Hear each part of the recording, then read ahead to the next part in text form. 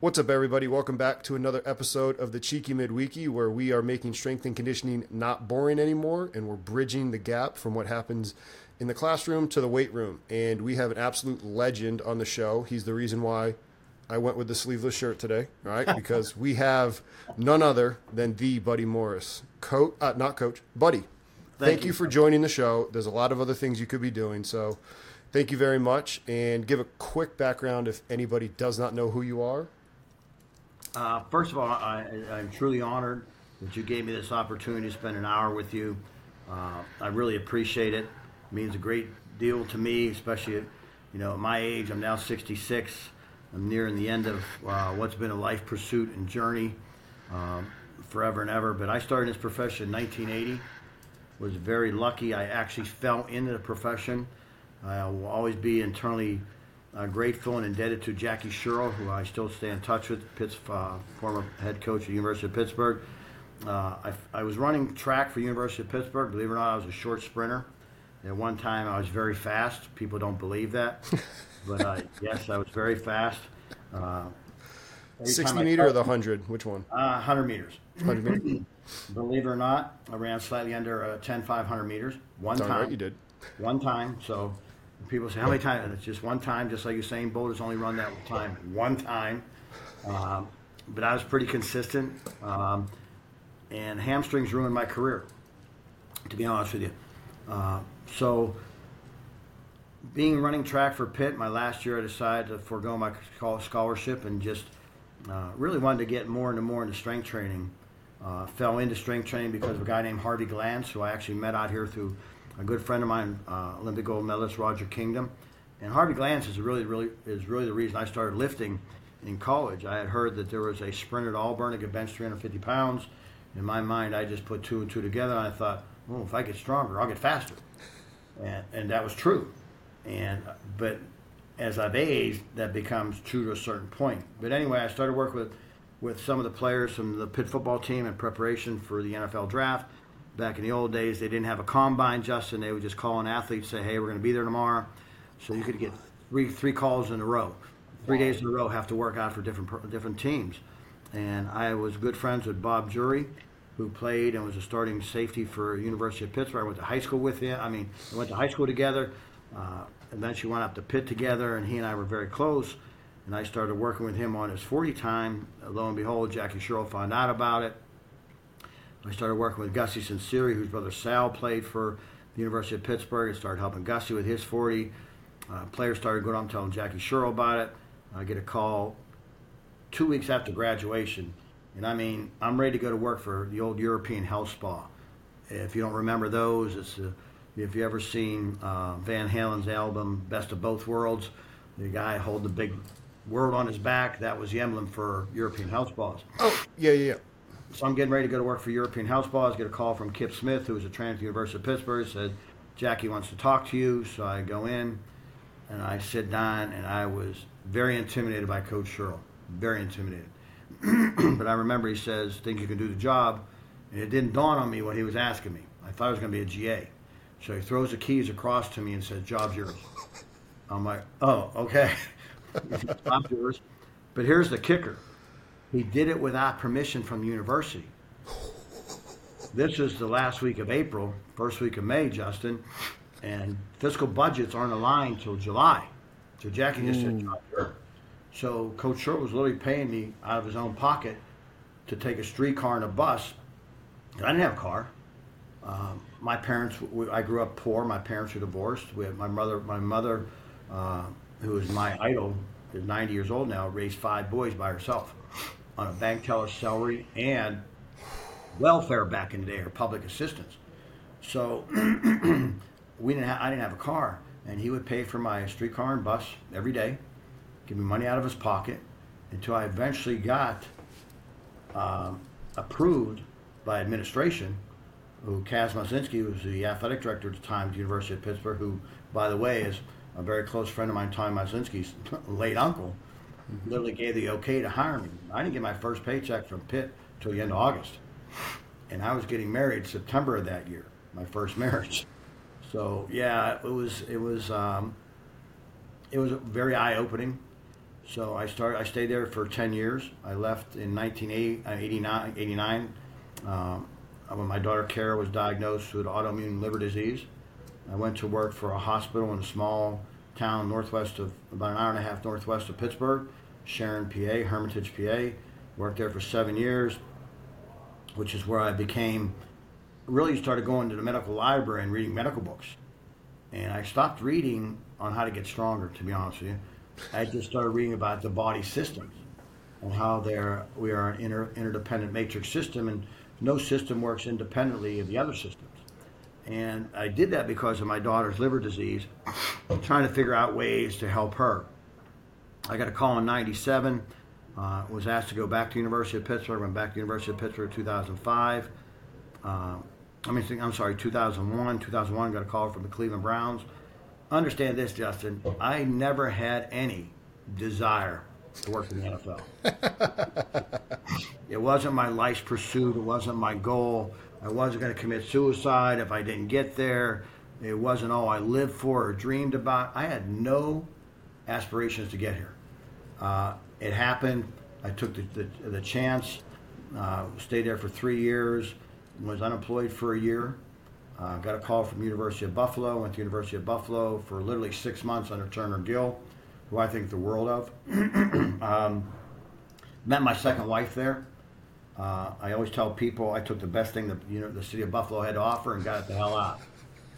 So I moved back to Pittsburgh again. I'm there and I get a chance to go to the Washington Redskins with Mike Shanahan. I turned that down because my youngest daughter was now in Pitt's nursing school, which means tuition waiver. We get a new athletic director. I walk into Coach Wanstead's office. I said, Coach, I got to tell you, we're all in trouble with this athletic director because I worked for the guy before. He's an egotistical maniac. Everything revolves around him. Dave Wanstead told me, he goes, don't worry about it. I got the chancellor in my pocket. 1 year later, we're all fired. Now, thankfully, I had signed a 3-year extension. So for 2 years, Justin, I literally sat around unemployed. Couldn't find a job. Nobody hired me for two years. For really 3 years.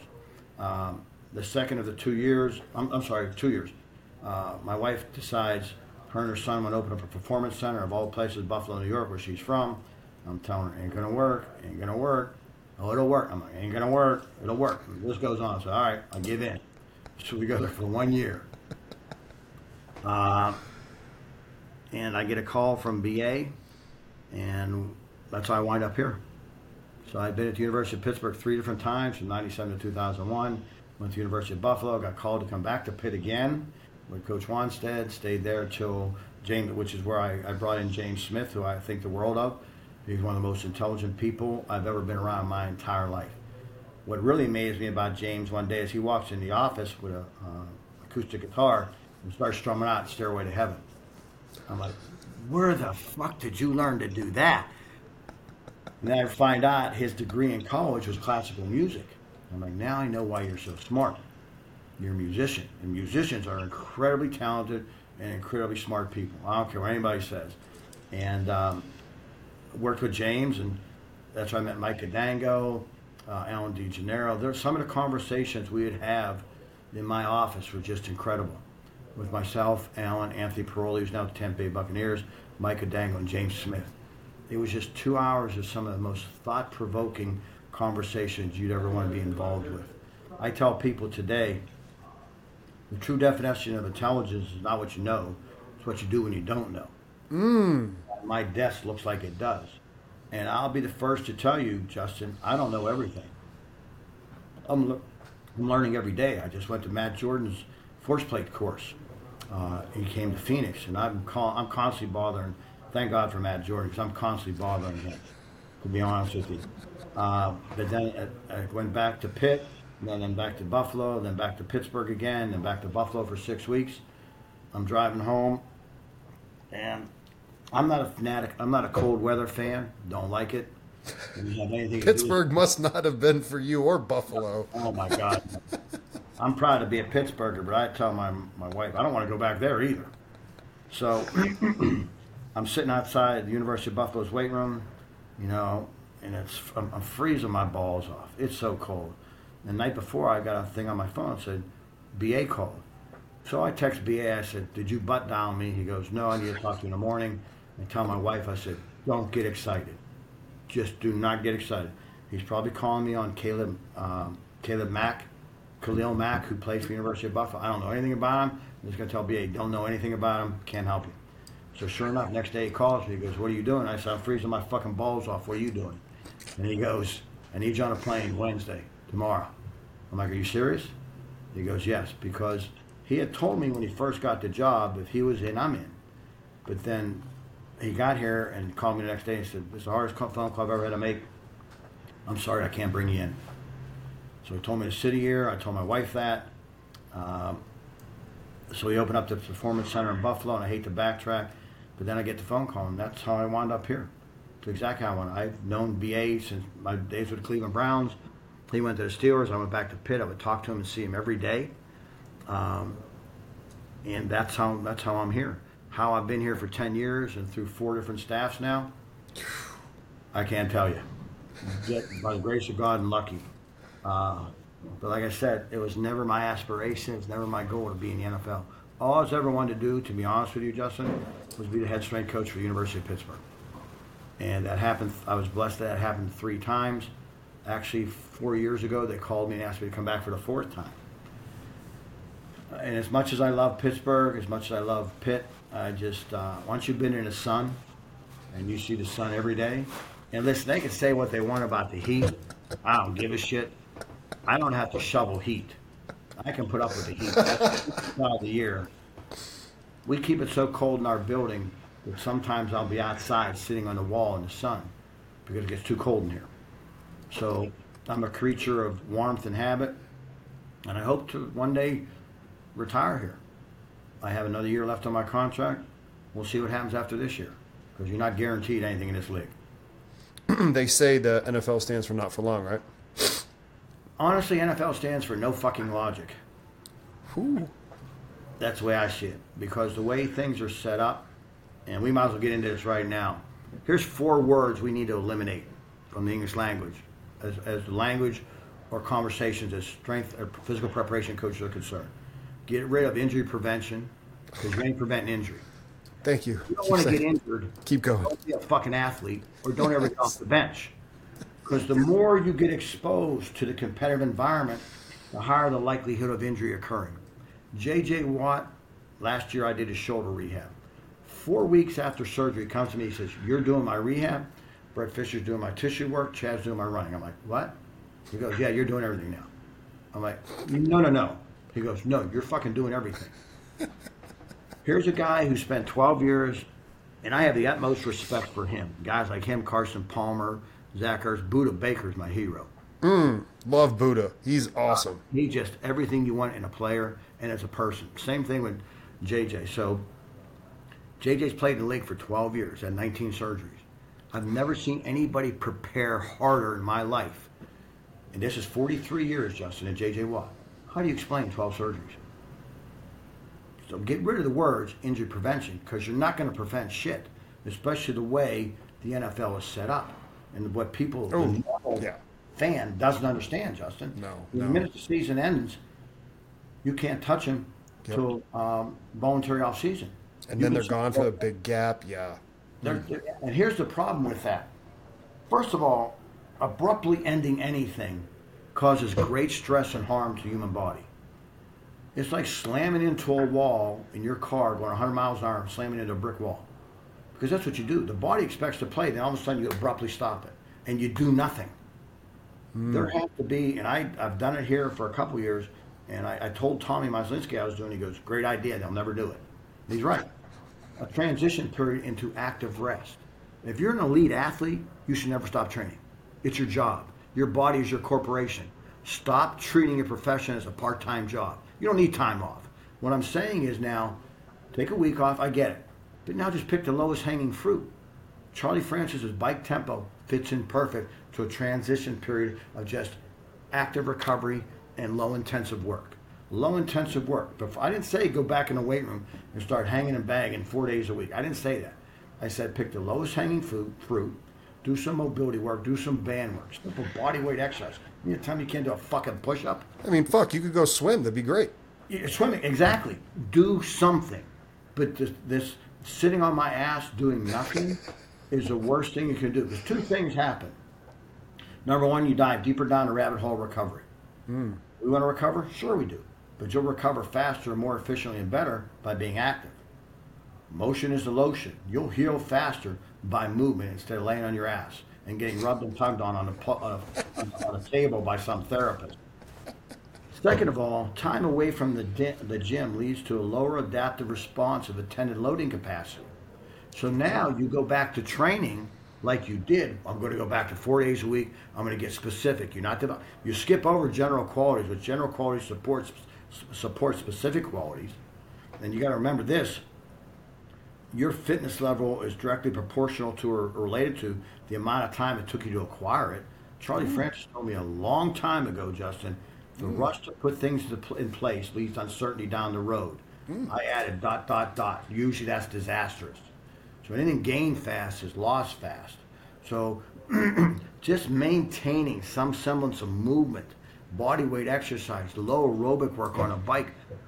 Quick break from the show to remind you to hit that like and subscribe button. It helps us out and it helps you be notified when we have new content get released. So again, please hit that like and subscribe button if you enjoy this content. And with that, let's get back to the show. You'll feel 100% better. And then you go back to training. I'm going back to 4 days a week. I'm start doing my DB drills. You tell me you forgot how to backpedal in 3 months. Right. That's not, you don't need After doing it for 13, 14 years. Why are you getting so specific so soon? Do the general qualities and then move into specific work. And you got to remember this too. The more they master the specific abilities on the field, the greater general strength is going to transfer anyway. So general. Why do you need to start getting so specific right away? Because all that's going to do is lead you open to reactive tendinopathy. Because if you think about it, all right, nervous system adapts first. Nerves move muscles, so muscles next. Muscle moves bone, and bone's next. What attaches bone to muscle is a tendon. What attaches bone to bone is ligaments, so tendons, ligaments are next. And then last but not least, it's the fascia system. I used to have one guy, I'm not going to say his name, he's no longer with us, great player, he's with another team now, but I'd have to text him 4 weeks into this off season saying, why are you doing repeat vertical jumps on a Vertimax already? You're not ready for that. Your tendons aren't ready for that load. You can't do that. But this is what their personal terrorists do. When they hire I forgot about that name. They're so far removed from what we're trying to do because, and I get it. I was in the private industry for a while. You're trying to sell a business. You're trying to sell your system. You're trying to promote your brand so you can make money. I get that. But get this. When the shit hits the fan, they're not going to point the finger at you. They're going to point the finger at the training and strength staff. But all I'm going to do is turn around and say, well, you know what? I haven't seen him since January. I don't know what he's been doing. I don't know when he started. We send home programs, but I can tell you right now, because I can look on my email, none of these programs have been accessed. So what about their personal terrorists? Because the longest point of time we get to train them is when they're the most beat up.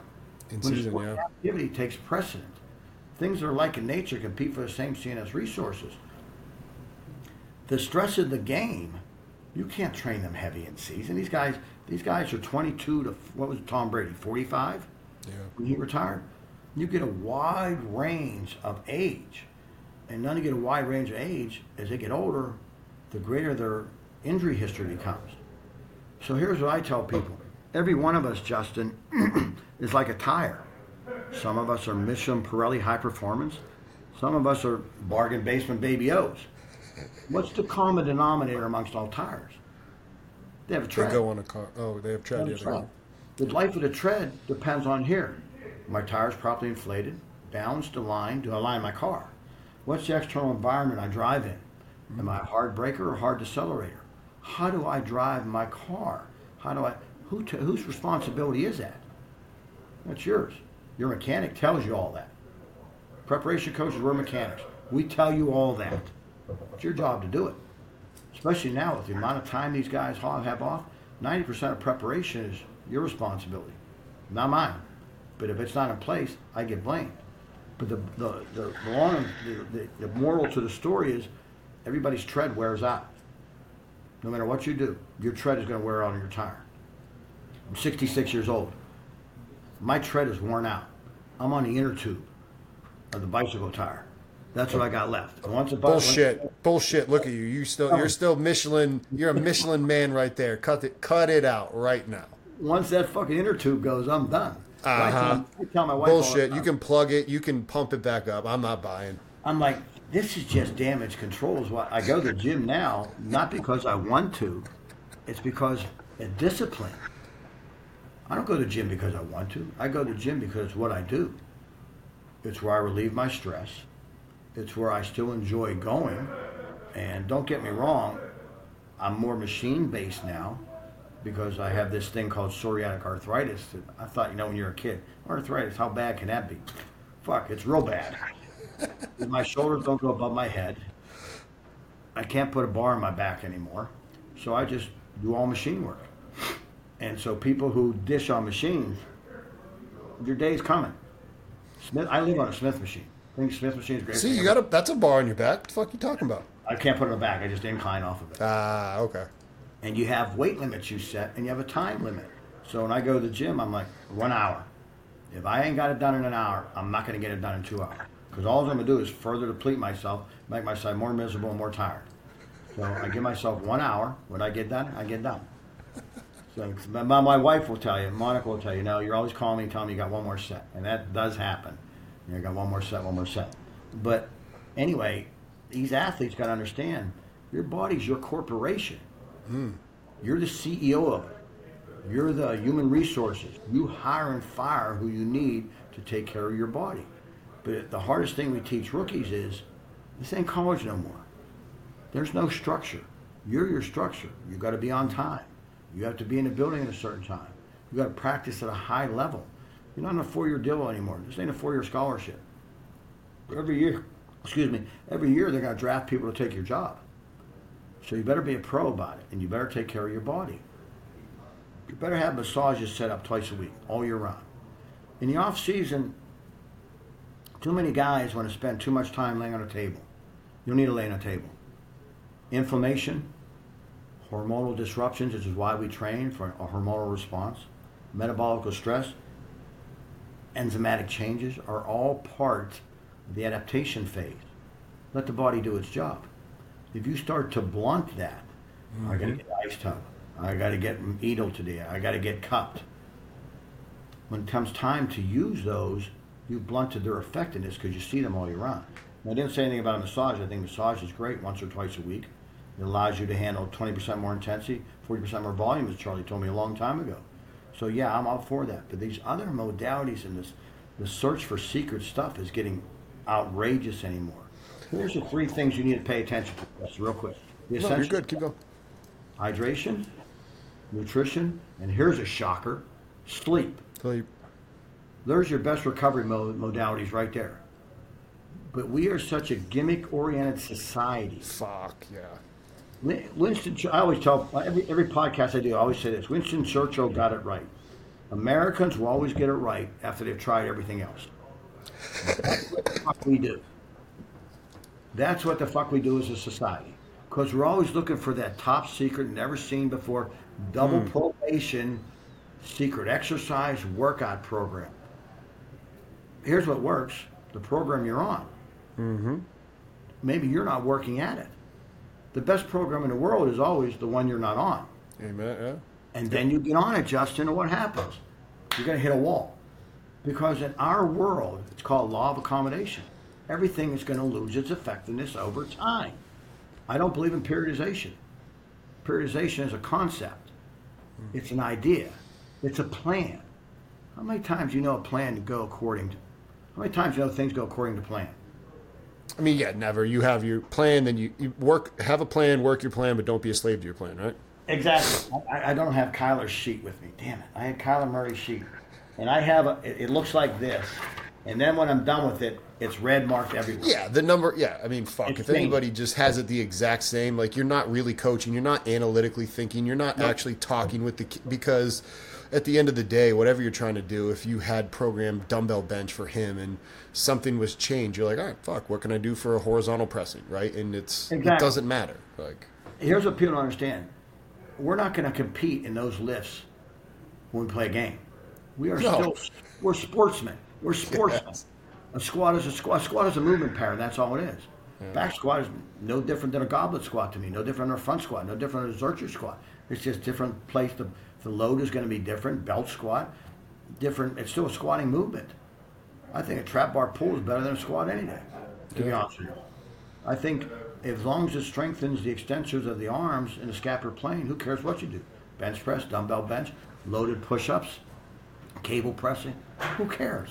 It's still strengthening the arms and scapular plane. Who says you have to bench press? Older guys, as they get older, I found it's better to use dumbbells with them, especially during the season. Because if the work, listen, if the work hasn't been done by the time you get here, you're shit out of luck. Because now you only have a finite supply of energy. So during the season, the more advanced these guys get, the greater their outputs. Greater the outputs, greater the cost of the output. I have to ask myself this question, and all preparation coaches have to ask themselves this question. Do I want my outputs to be specific, or do I want them to be general? Depends on the time of the year, but yeah, like, right? You mean... time of the year. Once they get on the field, that takes precedent. You only have so much energy.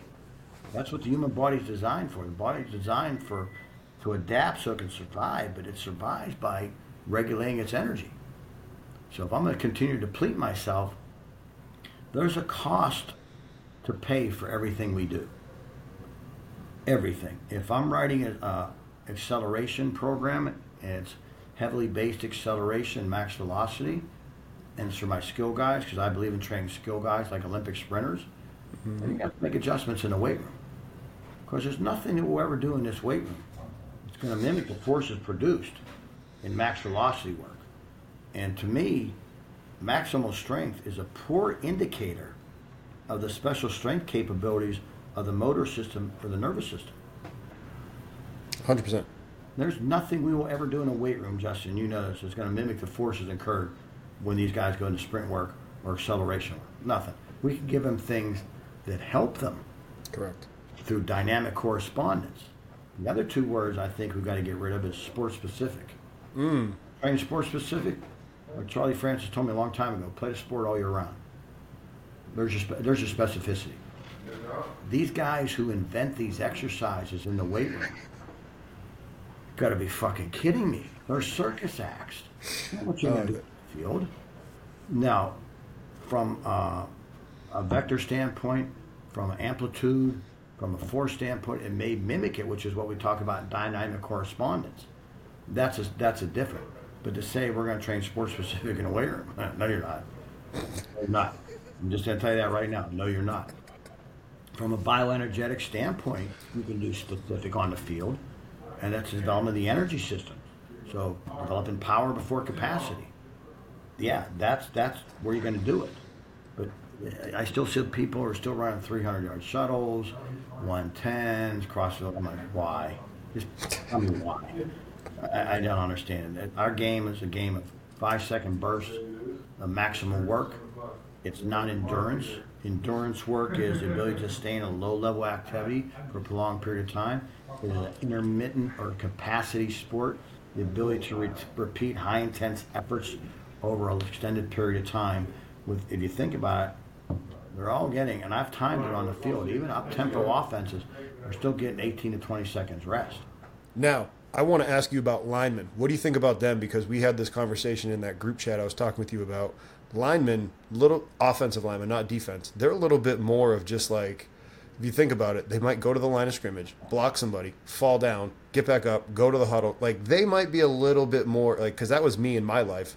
Like, I was offensive lineman, so it's like, nah, that's pretty fucking tiring, like, to do all that shit and then go to the huddle and go back. Like, that might be a little bit more closer to lactate, but I agree with you that you still don't need to be doing 300s and 110s. No. And again, if you have a well-developed aerobic system, your ability to starve off lactate is going to be in place. In James Smith's book... which one, the football one or just the regular one? The football one. Yep. It's on my desk. I'm not even going to reach for it because it's under a pile of papers. But in James Smith's book, it talks about the development aerobic system must mimic or stimulate the muscle as it occurs in a competitive environment or exercise, because your anaerobic threshold is a direct reflection of the oxidative capacity of the tissue involved in the work. So that tells me my tempo work, which is aerobic in nature, doesn't have to, it's 70% or less. It's not 75%, it's not 80%. Intensive tempo work gets that high and borderlines on glycolytic work. And that should be done first. But when you move into regular tempo work as you get closer to the season, and we just, here with me, what I'll do is, beginning of the year, my tempo work is 35-second rest intervals. As I get into capacity work, alactic capacity, my tempo work my rest intervals go to 45-second. My tempo work always peaks before, or plateaus before my speed work or alactic work. But what I'm trying to say is, as we move closer to camp, all tempo work, position specific. Let them do patterns that are specific to their position. So I may be an offensive lineman. I may pass set for 5 yards on a diagonal pattern, turn around and complete the tempo work or complete the tempo run in a straight linear fashion. Or I can do cut tempo runs. But now I start adding in change of direction work or position specific work. And position specific work is going to be different for everybody. For a DB, I may backpedal 15 yards, turn and break at a 45-degree angle, sub-maximally, and then turn and finish the tempo work. So I think that's the value if you have a well-developed aerobic system and it's progressed throughout the year, and it starts off at linear and starts off with a 35-second rest interval and then starts to progressing to increasing in difficulty, then you don't have to worry about lactate.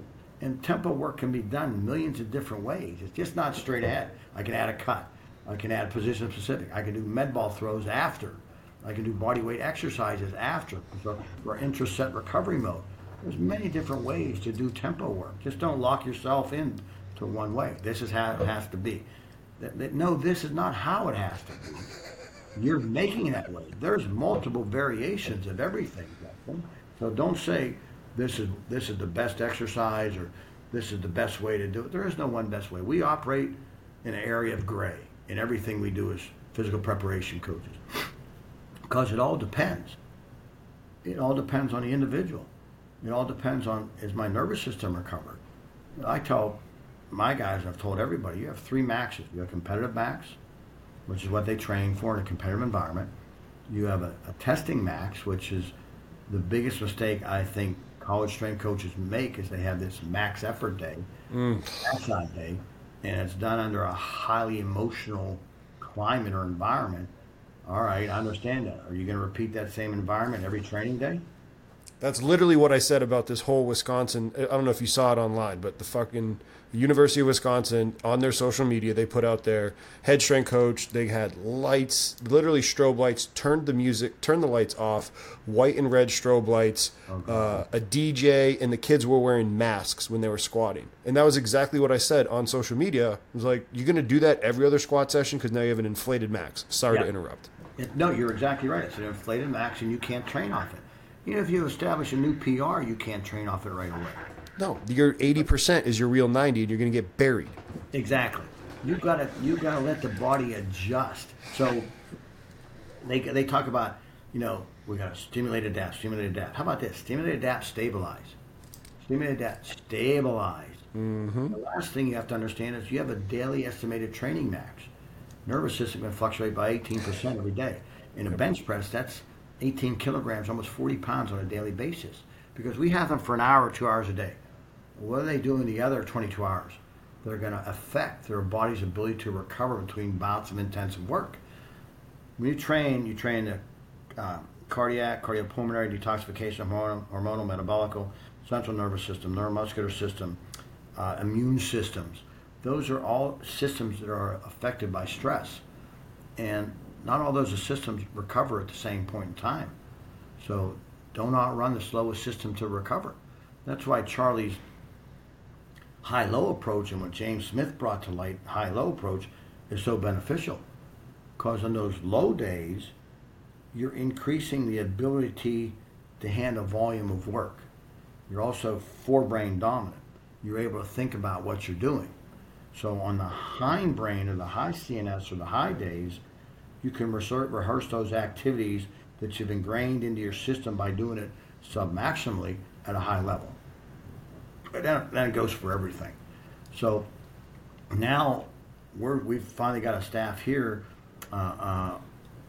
this year that understands the high-low approach to practice too. That's awesome. You can have a high-low approach in the weight room, but if it doesn't match what's going on the field, it's pretty much fucked. Yeah, you just throw it out the window. But our new head coach, Jonathan Gannon, understands that. JG understands that. So we put into place with Shea Thompson and Kyle Salmons the high-low approach in practice too, because it must mimic what you do in the weight room. And the problem is again, we've had 10 weeks to secure that adaptation to the high-low approach.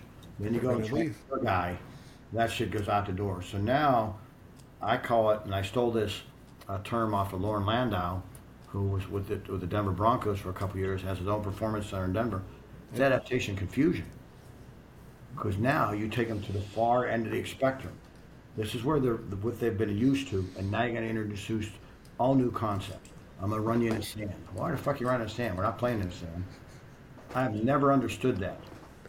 Sand destroys the elastic reactive response, causes you to stay on the ground for a longer period of time because the ground gives, so you dissipate forces. You take short, choppy steps.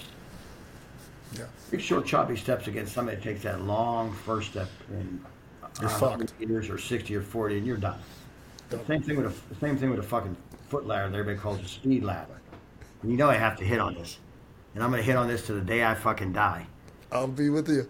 It's teaching people to go short, choppy steps, go nowhere fast. No force is produced at the hip. I'm stealing something off of Boo Schneckschnader, who I have a world of respect for. Boo said, if foot speed equated to running speed, then piano players would have the fastest fastballs.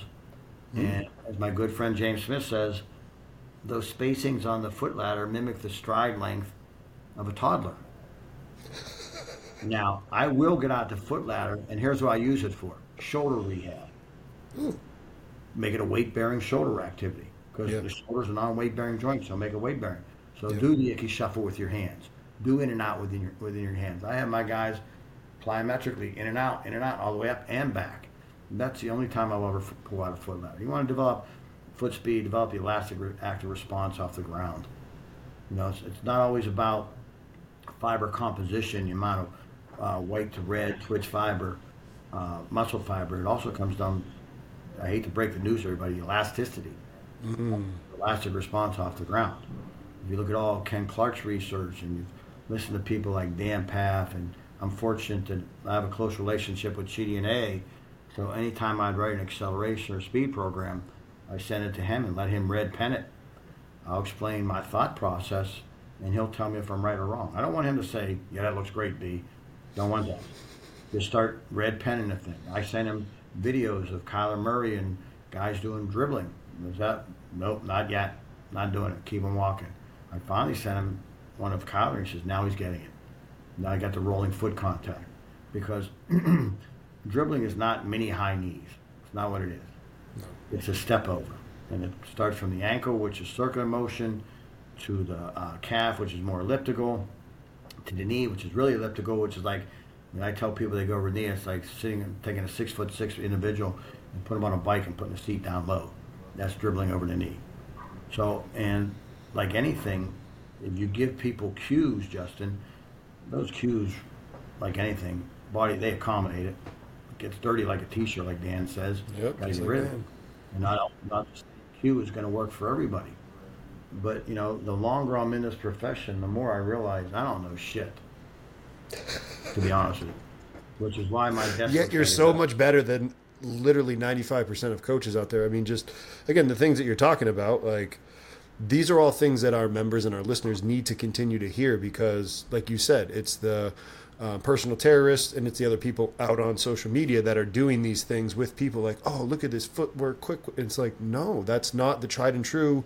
You need people that have the ability in these high roles. I think one of the best things ever was when Davante Adams was still with the Packers. He got asked something in an interview and he's like, I don't do those things. I run routes in the off season. Like, that's how I get better at running routes. Exactly. Like, put your foot in the ground, accelerate, get away from somebody. Always return to linear acceleration first and put that in place. After linear acceleration, and I'm not a fanatic on cone drills. I think they're brain numbing. I think they're mind idling. They're program planned and predicted, but they do expose the structure and tissues to forces they may encounter as we progress into more intensive work or more specific work. So I think they need to be put back in place.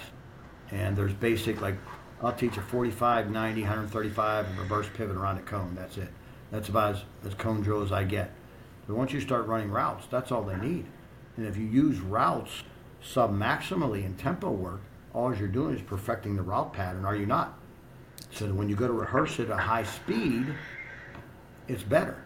We took, last year when I was training Zach Ertz, we compared his route running from the year before and to the last year when he was running his routes. He was running, creating greater distance between him and the defensive back, but finishing his routes 2 yards further, because his ability to put force into the ground had improved drastically.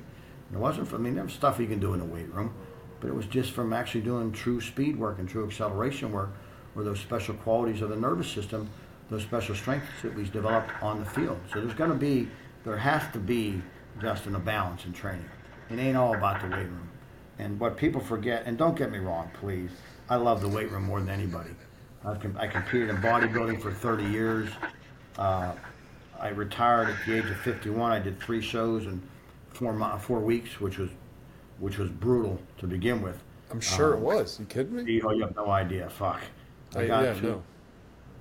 I think the last week before the first show, I squatted 315 for like 16 reps. My legs were probably one of my better body parts.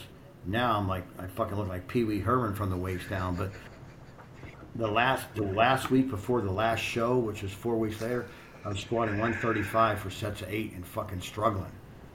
And I'm like, this guy can't go no more. And so I love the weight room. But what people don't understand is this. It's only one of the qualities or traits that need to be developed to be an athlete. We're still sportsmen. People forget that. There is no one best exercise for anything. The problem with us as human beings comes down to this, the brain. Mm-hmm. Our brains are hardwired for novelty and stimulation. So we're always looking to be stimulated, which is why cold showers are great, because it increases the dopamine response. We all want that dopamine response, and sometimes people get that, that exercise looks cool, I want to do that. When Tommy Myslinski and I came out to Arizona, 2001, and we came out here for one specific reason. I was to meet with Jay Schroeder, because we were fascinated with what Adam Archuleta was doing. So now you see all this information and research, Justin, on isometrics, EQIs, eccentric quasi-isometrics. If you think about it, any slow lowering of heavy load, whether it be eccentric or concentrically, is a quasi-isometric, if you think about it. Yep, 100%. We learned a couple different ways from Jay how to do it. We learned about isodynamic work, all the stuff that was written in D.B. Hammer's book. All that stuff Tommy and I saw back in 2001 and started using it. Nowadays, you see all this research and people are like, oh, this is the greatest thing. I'm like, fuck. No, it's not. It's been around for 100 fucking years. Anything new is old.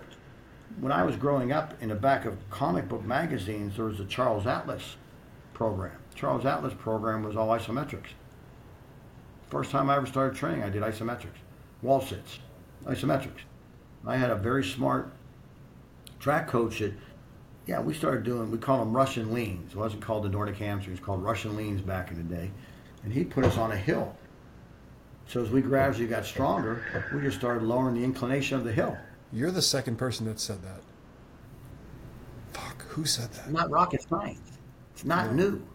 They've been around for 1,000 years.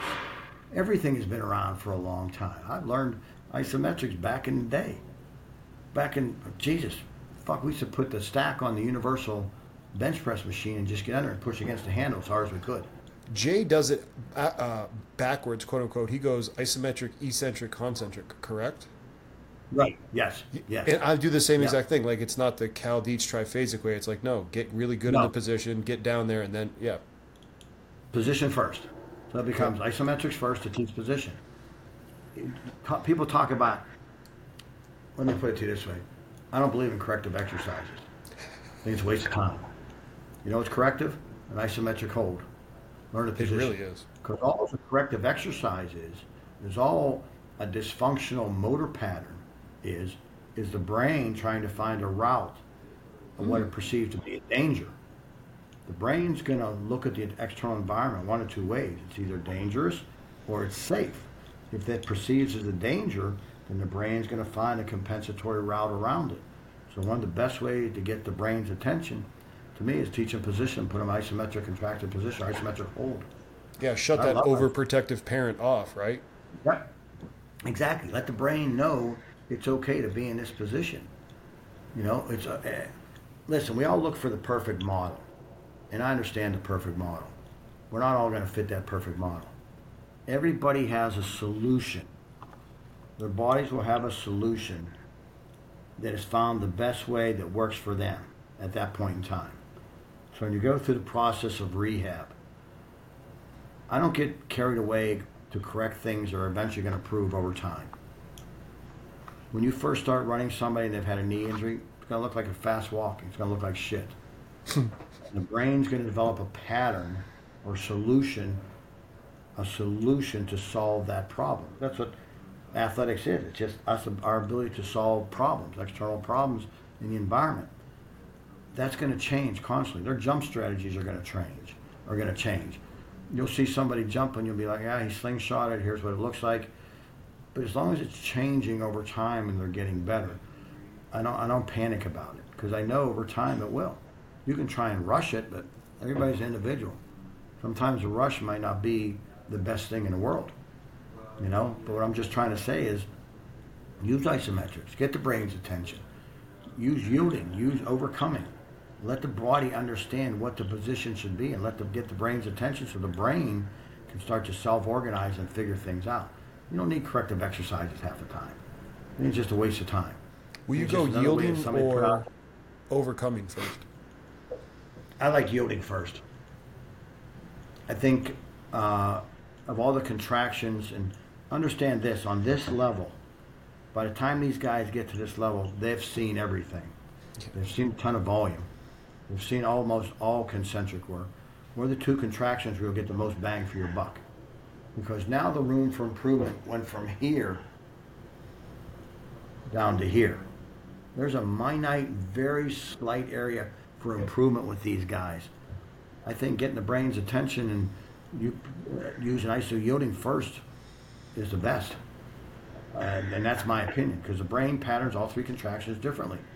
From the I think also the benefit of using isometrics is, besides improving rate coding, you improve the relay station between eccentric and concentric activities or contraction.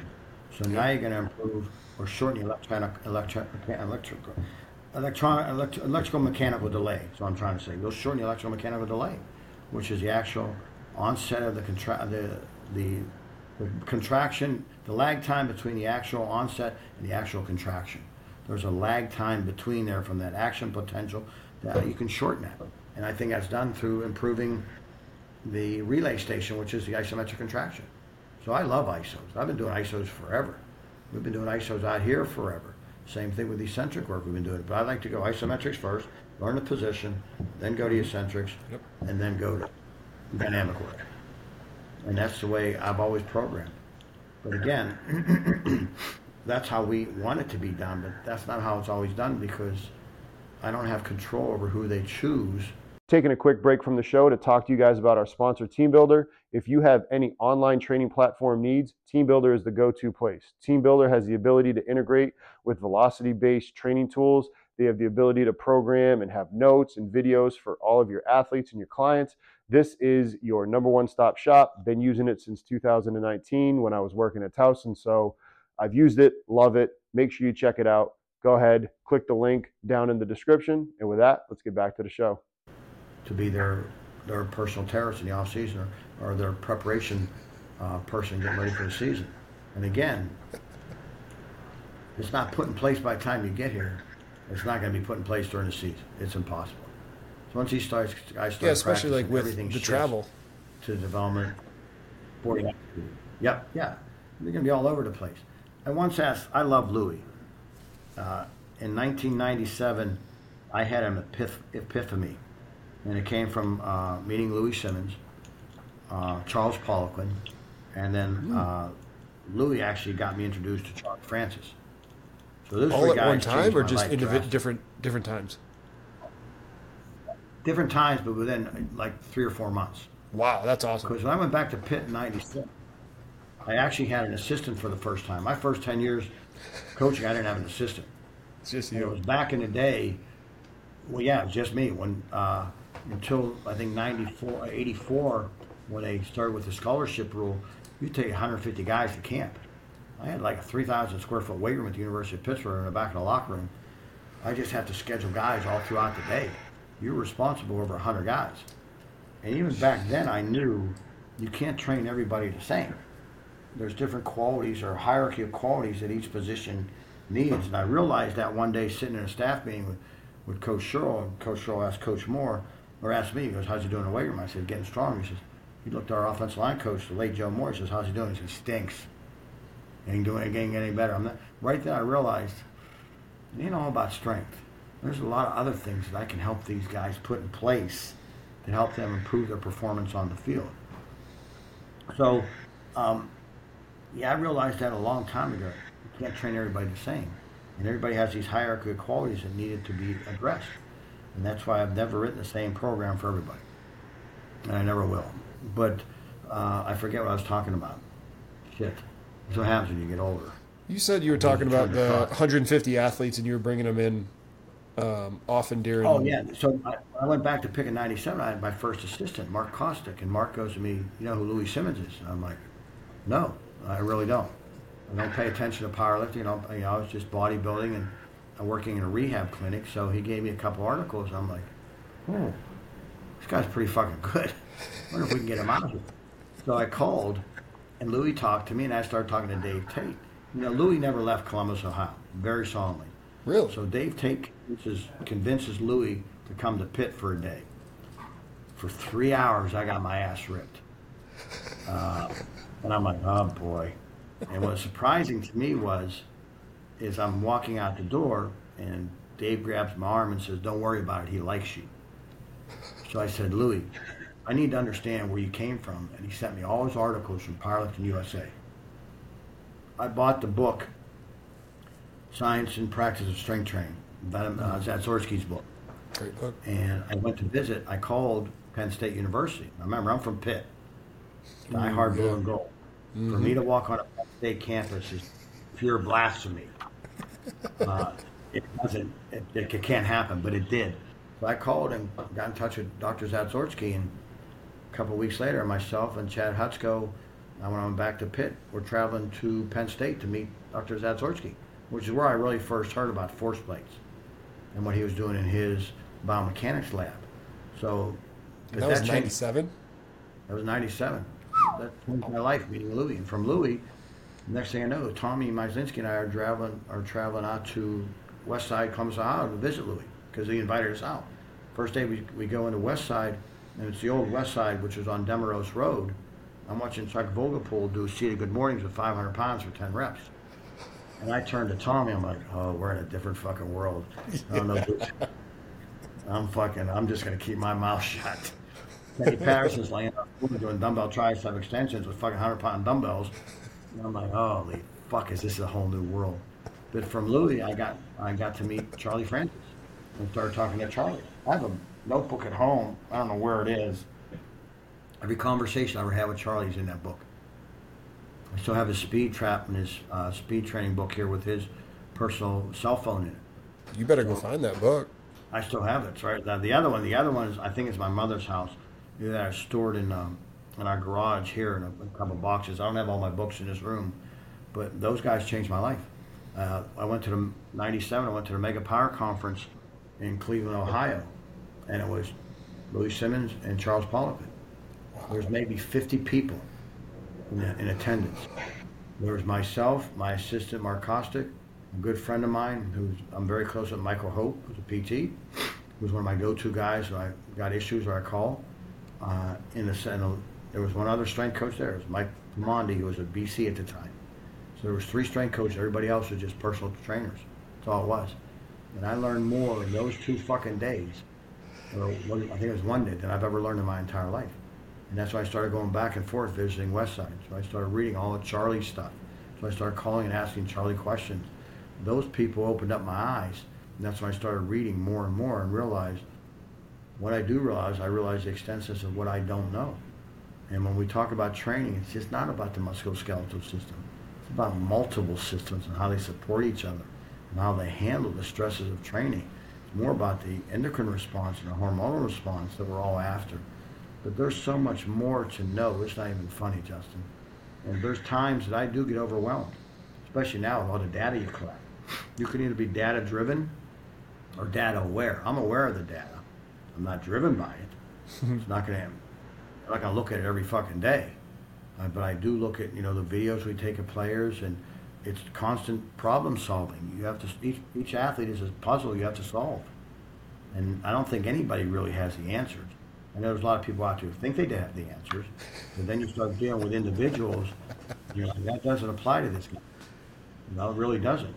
When I first came out here, Stu McMillan always talks about, I was over at Altus as much as I was in the Arizona Cardinals facility. And I'd have a little notebook, and I took 1,000 notes watching those guys coach. The first thing I noticed about Dan is he's a great problem solver and he's a great observationist. He saw things I couldn't see. And I was like, Jesus, I went to dinner one night with Carlo Bocelli, Dan, Tony Maslinski, and myself. I didn't eat. I just took fucking notes. I didn't say a word. I didn't say a word for 2 hours. I just sat there and wrote. I said, can you repeat that again? One more time? What was that again? I was just writing shit in a book. And I still refer to that book when I go home sometimes. You'll get up in the middle of the night and I have Post-it notes by the bed. My wife will tell you I had Post-it notes everywhere. Because you may get an idea, and at my age, you don't want to lose it. Trust me. What does that mean about me then if I got this? Yeah, here they are. When it comes quick, and it doesn't stay that long. No. Constantly writing notes down in books. I have notebooks on my fucking desk here. They're all full with notes. I'm listening to podcasts, taking notes what people say. What irritates me, really irritates me, is when I don't know it. I'm like, how come he knows that and I don't? And then I get pissed at myself. So then I got to start going back through things and looking through things over and over again. I spoke at the National Hockey League's convention, I think it was last year or the year before. It was Marco Island, Florida. And I got to meet a guy who I have a lot of tremendous respect for. I was following him for months, Les Spellman. And as Les speaking, was like, why the fuck don't I know this? So I started calling Les. Les and Cece sat in my office one day, and I'm like, these guys are on a new level. They're on another level that I have to get to. So, every day is a challenge. I think should be a challenge for all of us in physical preparation, is just to be better than what you were the day before. Find one thing that you didn't know, and look at everything that you're 100% certain of, and question it. Go back and question it. When you're certain of something, I always go back. It's like Mark Twain said, once I find myself on the side of the vast majority, it's time to take a step back and reflect. And that's what I've been able to do my entire career. Is take a step. Trust me, I'm my worst critic. I'm constantly writing notes to myself, constantly thinking, why didn't I know that? And then I got to go back and start researching things. I was doing that before you called me. I'm like, fuck, I didn't know that. I better find out why I didn't know that. And I'll go back and reread things. In my age, a lot of guys I know my age just kind of sliding off into the sunset. I'm not going to do that. That's my responsibility is to do the best I can for the athletes I'm responsible for. So I'm constantly trying to upgrade my knowledge, because your athletes are your responsibility. You limit your knowledge, you limit your abilities, to limit the development of your athletes. So what's your job? Develop your athletes. But the data stuff, don't get me wrong, it drives me nuts sometimes. It becomes overwhelming. Oh my gosh. It becomes too fucking overwhelming for me, and I gotta take a step back. I gotta take a step back. I'm like, leave me alone with that shit. I don't want to see it today. My mind is already working overtime. I don't want to fucking see it right now. They did Kyler Murray's force play yesterday. I waited till this morning to look at it. I'm like, I'm not ready for this yet. I'm not ready for it. I watched him jump. I saw it. I saw him slingshot. I saw some things. I saw his first jump. He bent more at the waist, so he recruited from his lower back when he jumped. Back extension. I'm like, I'm not ready for everything else yet. I just started looking at it today. And what I do, I put it in a fucking folder and send it up to Matt Jordan. I say, Matt, I'll pay you for this, but yeah, I need some help here. So I'm waiting to hear back from Matt.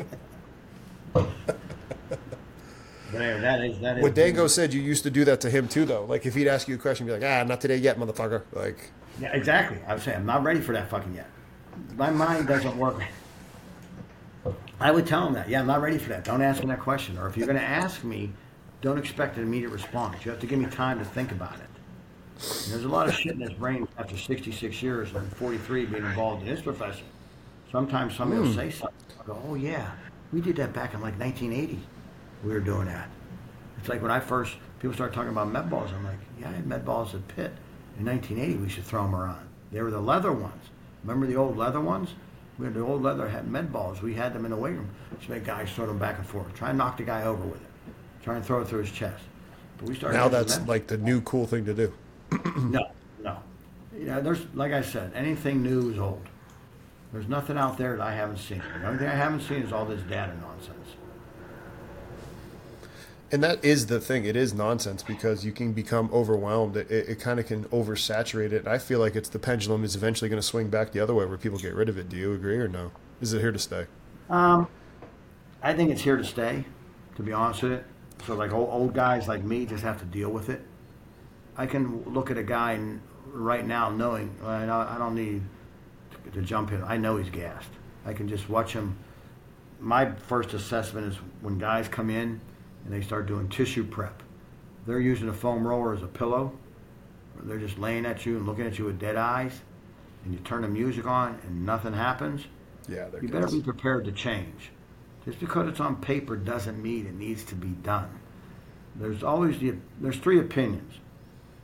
There's opinion of the athlete, there's opinion of the coach, and the athlete always has perceptual awareness, not physiological readiness, or perceptual readiness, not physiological readiness. They know their perceptual readiness and what they perceive to be the readiness. Because you always get guys say, oh, I feel good. Like, really? Because you look like shit. And the last is the opinion of the athlete's body. Who are you going to listen to? The athlete's body will talk to you as they move. The question now becomes, am I listening?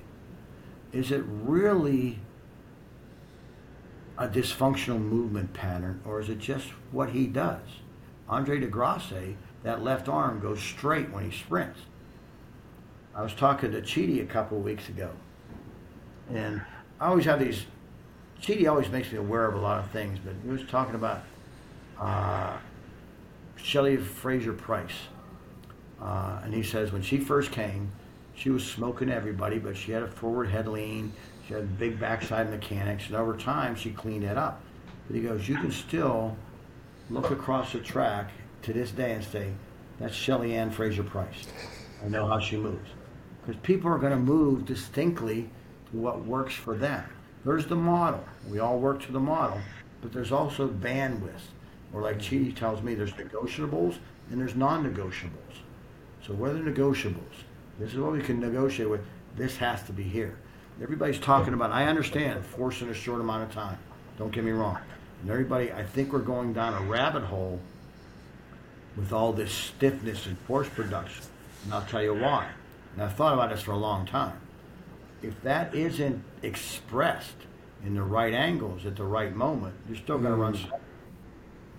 So I think we're chasing things that are putting the cart before the horse.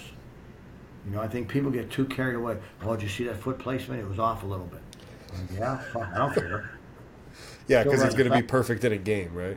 Nothing's going to be perfect in a game. So now let's get back to periodization. You have a game plan, right?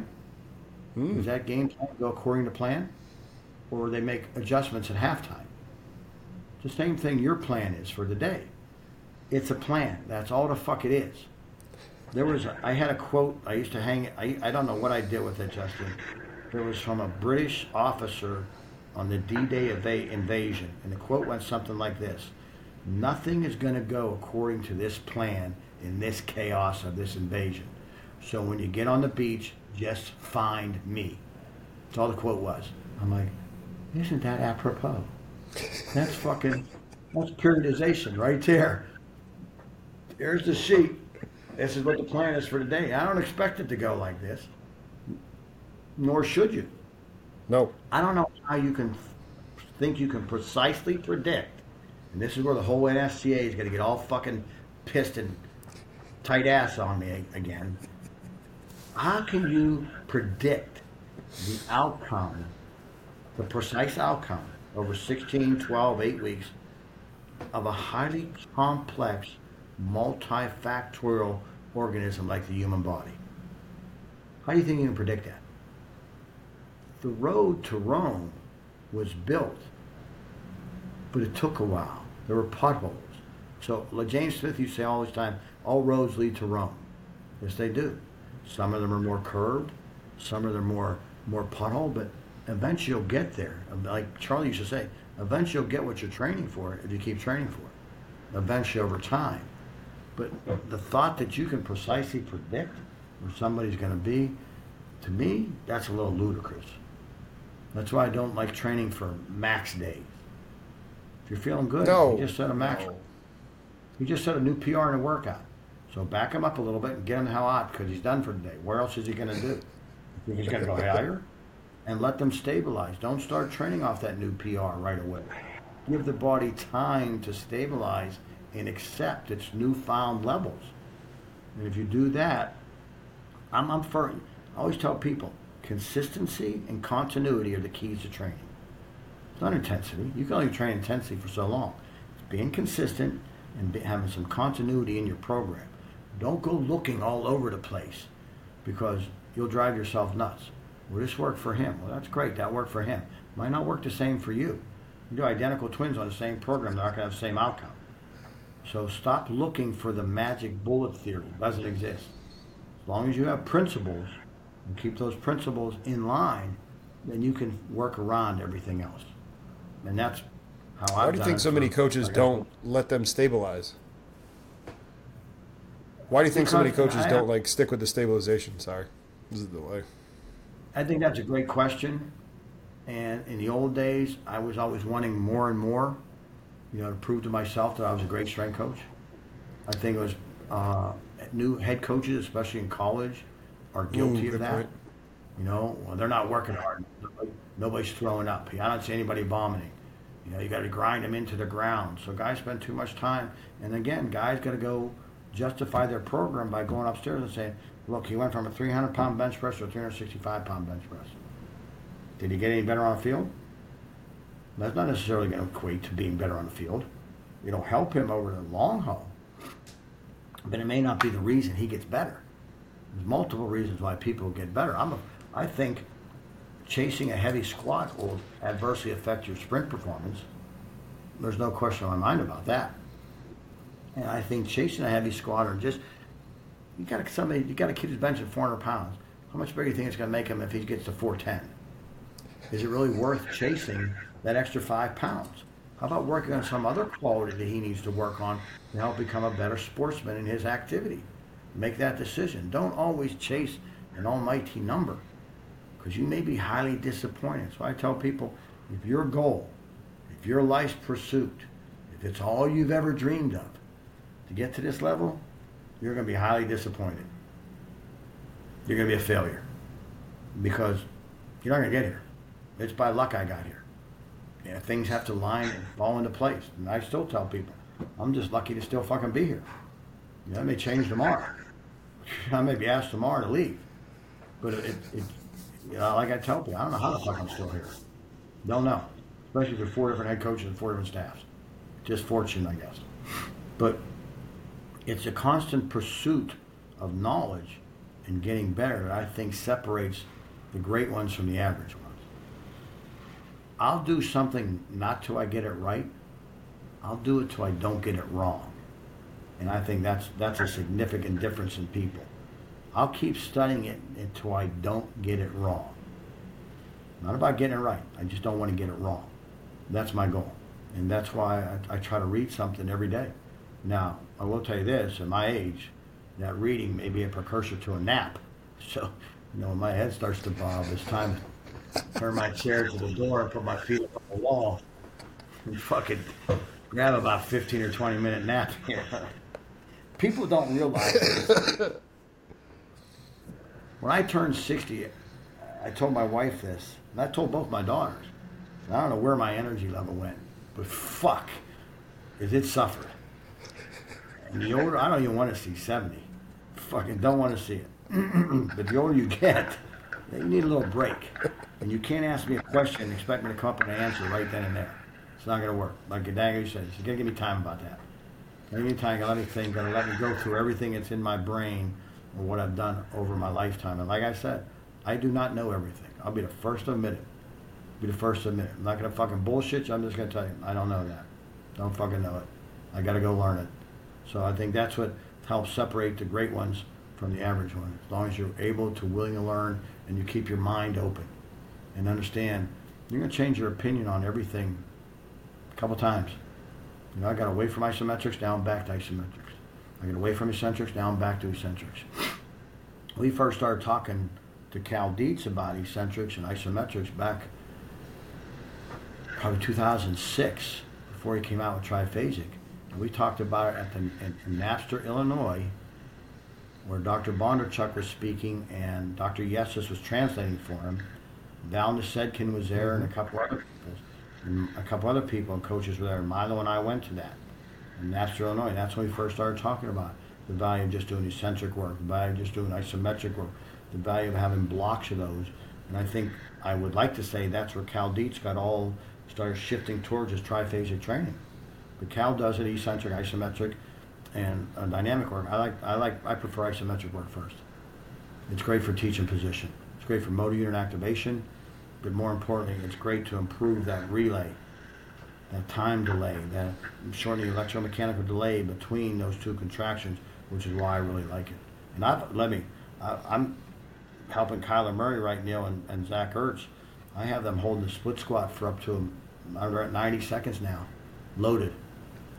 You know, I'll put a bar under their legs in a split squat and have them don't move for 90 seconds. And I've seen them do it. But again, not fun. Here's what I need to improve upon is, I'm in Arizona. I've been here for 10 years. Jay Schroeder's 2 miles away. EOS used to be a Gold's Gym. I need to walk my ass over there and reintroduce and talk to him more about this stuff, because he had it figured out back in the day. He really did. He had a lot figured out, and I got to give him credit for that, because he understood the value of isometrics and eccentrics way back. Funny, when I was at the University of Buffalo, we had a kid who played for us, Jeff Blue Balve, and his aunt lived in Arizona. So his aunt would pay Jay to train him during the summer months instead of staying at UB. He handed me a sheet of workouts once, and I got to find them. But I remember one of them was 3 sets of 1 eccentric back squat. 3 sets of 1, didn't matter the load. I think Jeff used 225. Lower that fucking thing for 60 seconds. That's Zach Lutz lower on a rear foot elevated split squat for 40 seconds, and it was brutal. Can't even imagine doing it for 60 seconds. But remember I don't want this, to do something for 8 seconds.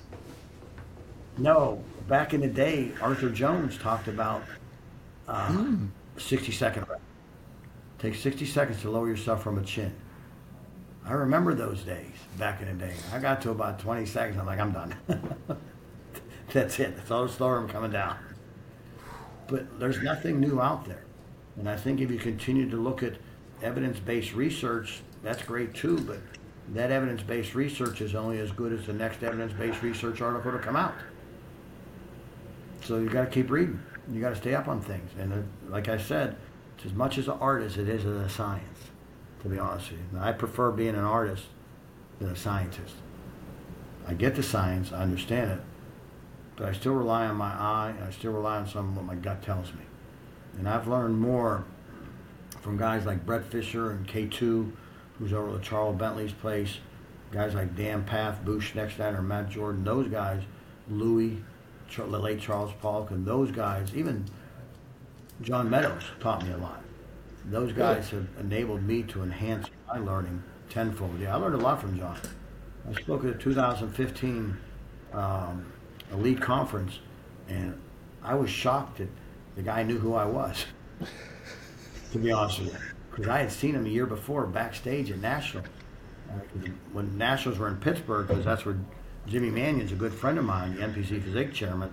So the Nationals are held every year in Pittsburgh. I used to go to Nationals all the time. I'm backstage and I'm looking at John Meadows. I'm like, holy fuck, you know. And then next year we went to the Elite. I spoke at the Elite conference, and he actually knew who I was. And I remember just standing off to the side, looking at him. So I introduced myself. I'm like, nope, stay away from him. It's fucking contest time. I'm not even going to know near any of these guys. But I remember watching him pump up in the back room. But I learned a lot from John. Absolutely did. I think everybody is an opportunity to learn from, to be honest with you. Even if it's not what to do, you're still learning. So take advantage of every situation. Ask questions. Don't be afraid to ask questions, and question everything that you're 100% sure of. Question it. Go back and question it. And that's what I've been doing right now, especially on eccentric training and the different ways that Jay talked to me about EQIs. And there was a guy before him. One wasn't with Jay. It was a guy named Tony Schwartz.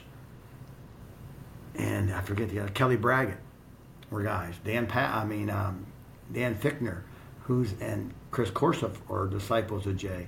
In fact, they were probably Jay's guinea pigs back in the day. But they'll talk to you about, you'll learn a lot from a lot of people, Justin, if you take the time to put your ego aside and ask questions, to be honest with you. But when I get off with you, I'm going to go right back to doing some research on stuff that I didn't know. And in fact, this afternoon, I have a note to myself called Boo Schnecksnader. Well, I'll let you go and go have the rest of that time. I mean, I've taken up a plenty of your time, Coach. So thank you very much, and enjoy the rest of your day. I appreciate the opportunity. Keep learning, keep training, and keep understanding that we're all individuals. We're not clones yet. What works for one might not work for another. Understand it's your responsibility to find what works for people. And people are puzzles to be solved. Some people take a lot longer to solve than others. I'm still trying to solve some of the stuff I see with Kyler Murray right now, which is why I'm calling Boo. But anyway, I appreciate the time, Justin.